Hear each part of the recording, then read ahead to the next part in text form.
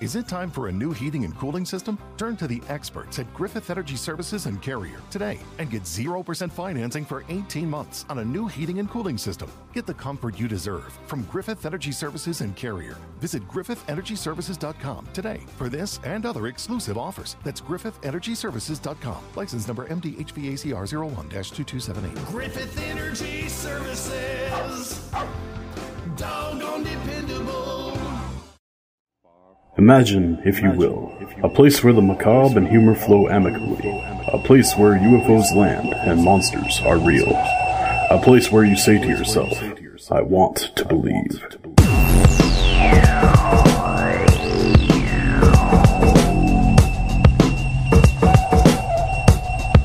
I want to believe.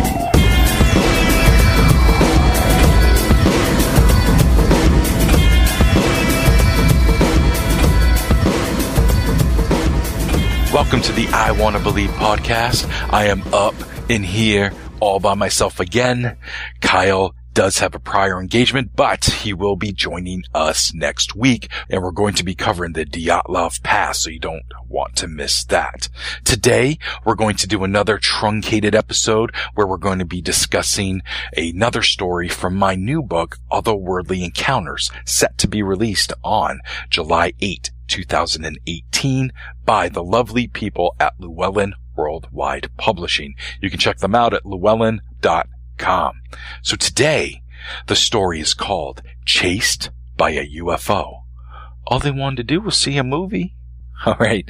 Retired associate professor of psychology at Bates College and former Maine State director for MUFON, Leland Bechtel, has researched thousands of UFO cases throughout his career. His work has included many famous cases from Maine, such as the Old Orchard Beach incident with Dr. Herbert Hopkins and the David Stevens case, both of which are written about in my new book. He has worked with noted Maine UFO investigators such as Shirley Fickett and Brent Raines, and Bechtel was always steadfast in his approach to investigations and never turned down an opportunity to reveal the truth. This story goes back to 1984, where he investigated an eerie encounter from a young couple on the roads in Pittsfield, Maine. The summer of 1984, America was smitten with the release of Ghostbusters. People would see the movie multiple times, and so did Robert White. And he was excited to see Venkman and company again, but this time with his girlfriend, Carol Kluge. He'd planned a night of dinner and a movie, and they set out to the theater in Pittsfield. As they drove, they laughed and talked about the day when Carol suddenly noticed something odd. She saw an amber-colored light in the sky that seemed, in her opinion, much too bright. She was going to bring the light to Robert's attention. It did catch Robert's eye when it descended quickly, and the pair ended up driving over 60 miles per hour with the thought that a plane had possibly crashed or lost control.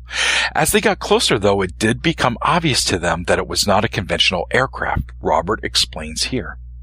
It was grayish in color, triangular-shaped, and larger than a 747 aircraft. It had 4 red lights and 1 or 2 brighter white lights. It made no sound. Wow.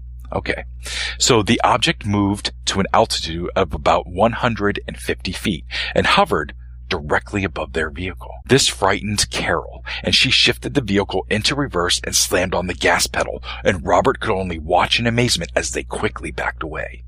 The object kept pace along the left side of their car, but on the right side, Robert spied a farmhouse and yelled for Carol to back up its driveway.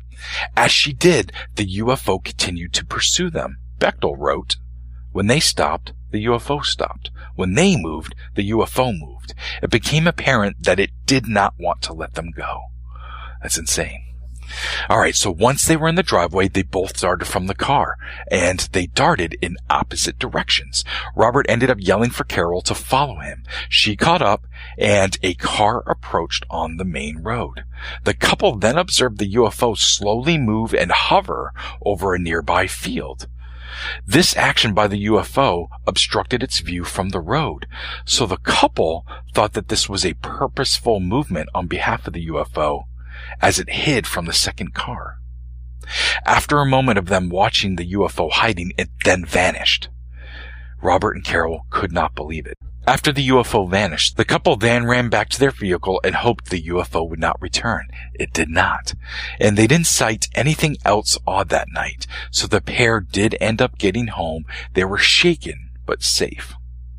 In the course of his investigation, though, Bechtel contacted the owners of the farmhouse and asked about the commotion of the couple running around outside. The owners did say that they did hear people, and when they looked out the windows, they saw them running about their property, and they were about to call the police when they saw the kids get in their car and take off. The owners of the farmhouse did not report seeing a UFO at all, so kind of a dead end for Bechtel. He also contacted the Bangor airport, who advised that 2 Boeing 747 jets did fly over Pittsfield that night. However, the airport confirmed that their altitudes were more than 6,000 feet. Also, Boeing 747 jets do not hover about 150 feet over the road. They would be insanely loud. And it's interesting that Robert did compare its size to a 747, but there's really no correlation here at all. During Bechtel's investigation, he believed Robert to be a reliable witness. Robert at the time was a sophomore at the University of Maine, and he was majoring in physical education. Bechtel wrote in his report about Robert, "To this investigator, he appears to be reliable, honest, responsible, and intelligent. His parents, likewise, appear to be very responsible, rational, sensitive, and appealing people." Bechtel also had conversations with Robert's family and found that 2 other incidents occurred just a week prior. Robert's brother, an 11-year-old boy, told his parents that he had seen a large, bright object in the sky above their home. And then Robert's father saw a streak of light go across the sky while he was outside doing yard work. So interesting. So you got 3 sightings by 3 people in the same family. It's very rare. Bechtel did end his report by stating, "This investigator has complete confidence in the veracity and accuracy of the reporting witness." Wow. What can you say there? What can you say there? And that brings us to the end of this shortened episode. I promise you, Kyle will be back next week, and we will be talking about the Dyatlov Pass and the American Dyatlov Pass. So that'll be a fun conversation. Again, if you want to check me out, hit me up on Facebook at Nomar Slevik Author. And to show us some support, you can go to patreon.com/207believe. That's all I got today. Take care. Thanks for listening. I saw it yesterday, I think around noon. I was standing by the window in my bedroom. Yo, I felt like falling. I'm really falling. But I didn't, well, I couldn't, cause I kept staring. His presence was passive. Find a moment of calm at Classical WETA 90.9 FM. Available to stream now at classicalweta.org or on the Classical WETA app. Been thinking about McDonald's all day. Can't get it off my mind. I can already taste it. Ooh, got my mind on my mouth and my mouth ready for some Mickey D's deal. There's a deal for every moment at McDonald's. Right now, get 2 of your favorites for just $3.50. Mix and match a classic McChicken, a hot and spicy McChicken, or a juicy McDouble. Price and participation may vary. Cannot be combined with combo meal. Single item at regular price.